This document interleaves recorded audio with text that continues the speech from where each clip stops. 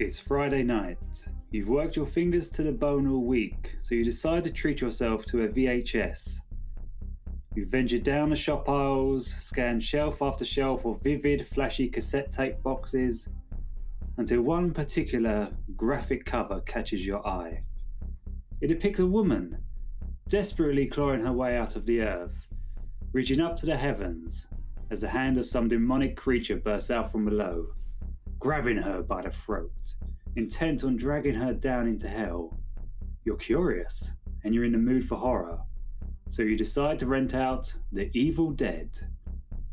Once home, you pop the tape into the VHS player, begin to watch, and you hear a knock on the door.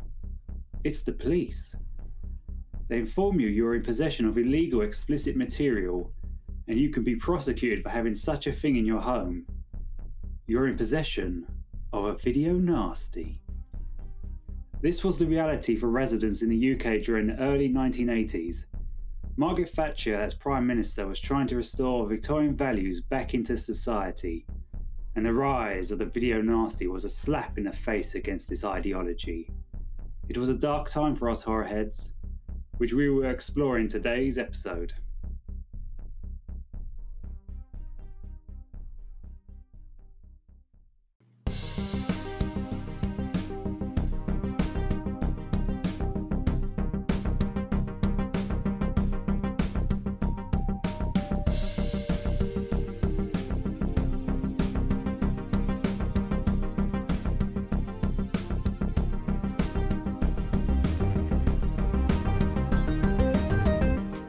Greetings, my comperes. I'm James Reese, and welcome to Scaring Sam. Mine is Sam. Yes, it's just me this week. Sam is having a soothing bath, running through endless lavender fields and meditating on top of Mount Snowdonia. Every so often, my girlfriend requires a break from watching horror movies. She's not like us. Not yet, anyway. And to her credit, she's been a real trooper up to this point. Watching Chucky and Arachnophobia back to back, that took real force of will on her behalf. Seriously, she really hates spiders and that little ginger bastard. So while Sam recuperates, we're exploring the history of video nasties. Now, this is new for me, so guys, let me know what you think of this type of episode, as I'm sure there'll be more down the line. So let's dive in, shall we?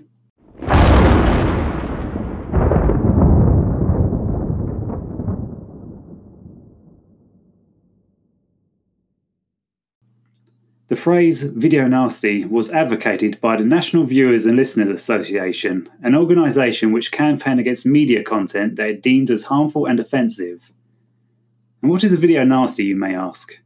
Imagine buckets of gore, cannibalism, drills being burrowed into people's heads. Some of you are likely thinking, sounds like my typical Friday night movie, and you're not wrong. In the early 80s, the field of home entertainment was essentially like the lawless Wild West. The market was unregulated, and with major film distributors avoiding VHS for fear of piracy, rental shops are overrun with trashy, low-budget horror films. Sounds like heaven. Such films didn't have big-name stars attached, so they had to resort to desperate measures to grab the public's attention. Distributor Go Video sent out a copy of its release, Cannibal Holocaust, along with a fake letter of outrage. They hoped the controversy would generate media coverage. What they didn't expect by stirring the shit was a full-blown moral panic that followed. Adding fuel to the dumpster fire, full-page advertisements were taken out for the Driller Killer, whose explicit cover art resulted in a wide number of complaints. This only added to the mass hysteria surrounding the video nasties movement and the witch hunt that followed.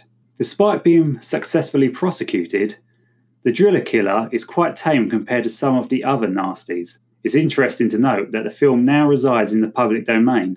Ironically, the film that first sparked the moral panic that swept through the nation can freely be used by anyone without permission. In 1982, the Sunday Times made the public aware of the situation with an article titled, "How High Street Horror is Invading the Home." Much like today's popular culture, video nasties were blamed for violent crimes amongst the youth. Time is a flat circle, my friends. The following year, during the Tories party conference, a highlight reel for these horrors was shown to these politicians by the MVALA's founder, Mary Whitehouse, or as I like to call her, the OG Karen, the Uber Karen. Following this, a list of 72 films was made to assist the police in seizing these titles considered obscene under the Obscene Publication Act of 1959. Police raids on video rental shops became more frequent. The Nasties' notoriety only increased their popularity, because of course it would. You made them forbidden fruit. What did you think would happen? Fortunately, the government provided a handy list of titles to seek out. Before the internet and eBay, horror heads connected and procured through clubs, fanzines, and traded tapes in classified ads. Though these copies smuggled into the UK were often poor in quality, with blurry visuals and muffled sound, adding to the excitement of possessing something seedy and forbidden. Take The Evil Dead, which Whitehouse dubbed the #1 nasty. Despite being on the list, it still became the year's best-selling video release, but this came at a price. Due to its notorious reputation, The Evil Dead didn't get an official 18 rating, and therefore an official release in the UK, until 1990, and this came after significant cuts were made to the film, notably the infamous tree rape scene. It wasn't until 2001, with changing standards in society, the uncut version was finally released. You heard me right. It took until 2001 before we could get to see the full version in the UK. This is by no means the exception. When I bought the Evil Dead box set way back in 2003, I had already seen Evil Dead 2 and loved the slapstick gore and Bruce Campbell's manic performance. But I was reluctant to watch the original. The uncut version felt like the Necronomicon in my hands, something seedy and wrong, with untold horrors and forbidden knowledge contained inside. When I finally plucked up the courage to watch it, I discovered nothing more than an ambitious, yet clearly low-budget horror, which paled in comparison to the gore in the sequel. The controversy surrounding it really wasn't justified at all.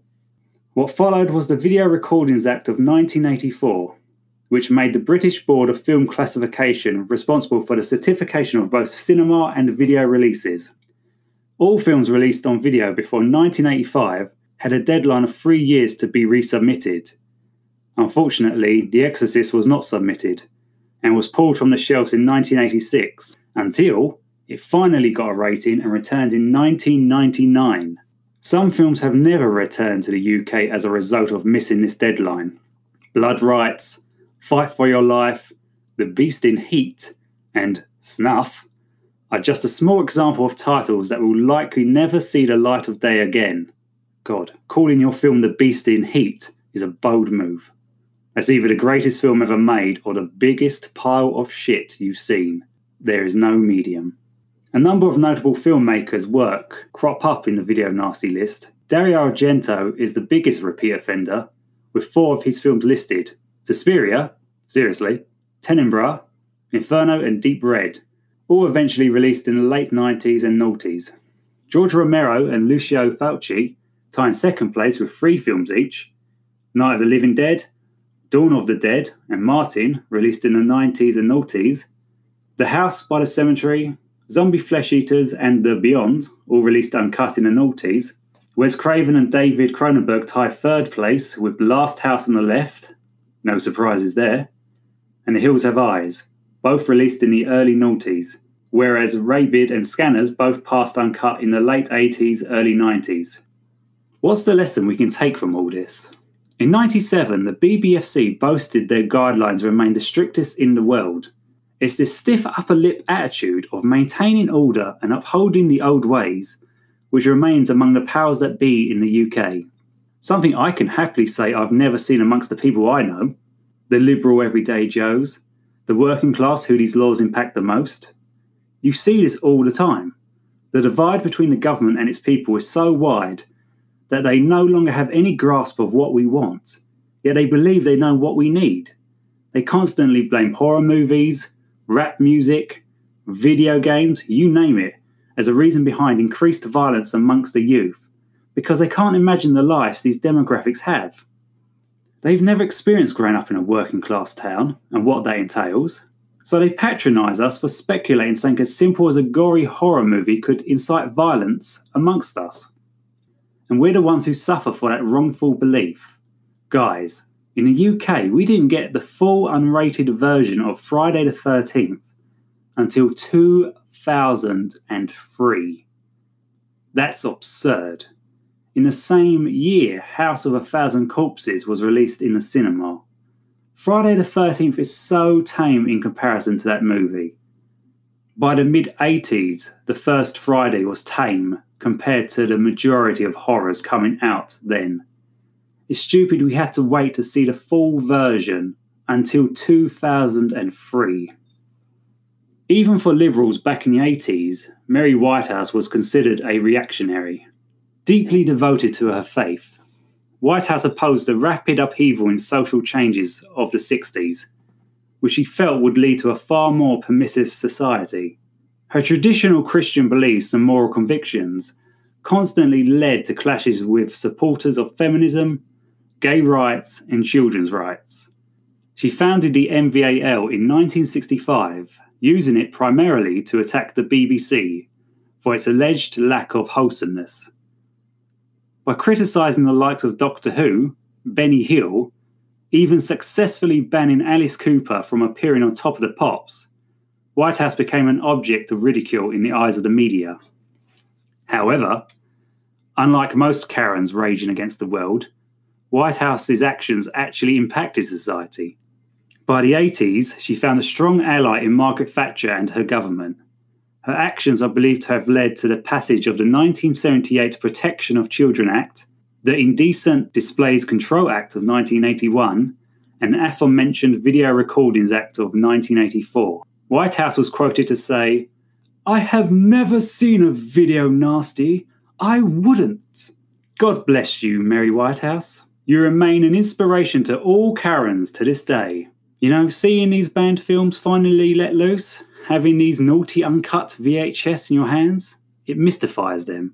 Their reputation precedes them. I remember the hype when The Exorcist was re-released in the cinema in the UK.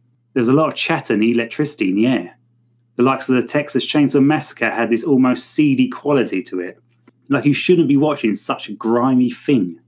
But it's surprising how little gore you actually see on screen.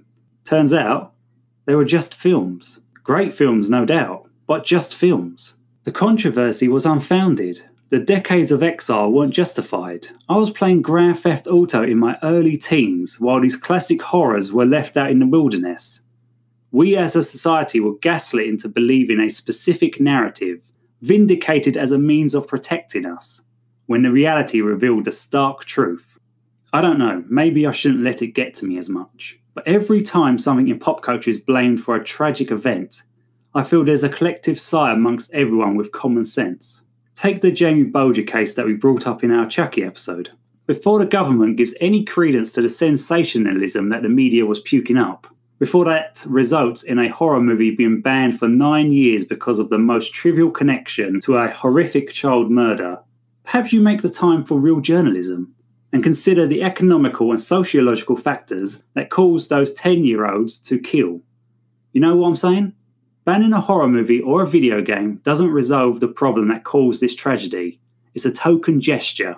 It panders to the public hysteria that was brought on by the media, and once that settles down, everyone has already forgotten and moved on, while the poison is still coursing through society, and we're no closer to finding the antidote. I don't mind what your idealisms and beliefs are, as long as they don't infringe on how we live our lives in society. It's when someone in power tries to force their own ideology on everyone else that's what pisses me off. If your aim is to restore Victorian values, what is that suggesting? It suggests you're afraid of losing control. What values did Victorians have? How many voices were suppressed at that time? If you felt the upheaval of the 60s led to a permissive society, it's likely because you fear the freedom of people liberally expressing themselves. You fear the people having the right to voice their opinions. Every time the government tightens its grip, whether through prohibition, banning video nasties, or even locking down entire countries, doesn't matter if you deem it the right thing for us. People will only tolerate it for so long before they inevitably rebel. Because that is simply human nature, and you can't control how we are.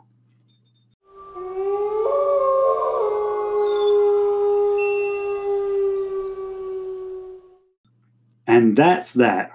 I hope you enjoyed this episode. I hope it put some things into perspective and you learned how insane censorship was in the UK back in the day. Thankfully, things have relaxed since then. We wouldn't be able to enjoy all these great horror films if it weren't. Let us know what you thought of this format for this episode. Every so often, we'll do a research-heavy episode like this when Sam needs a break. As usual, you can find us on Instagram at ScaringSamPod, Twitter at ScaringSamPod, and you can also contact us at scaringsampod@gmail.com. I'm James, and this was Scaring Sam. See you next time, you beautiful, wonderful people. Bye-bye now.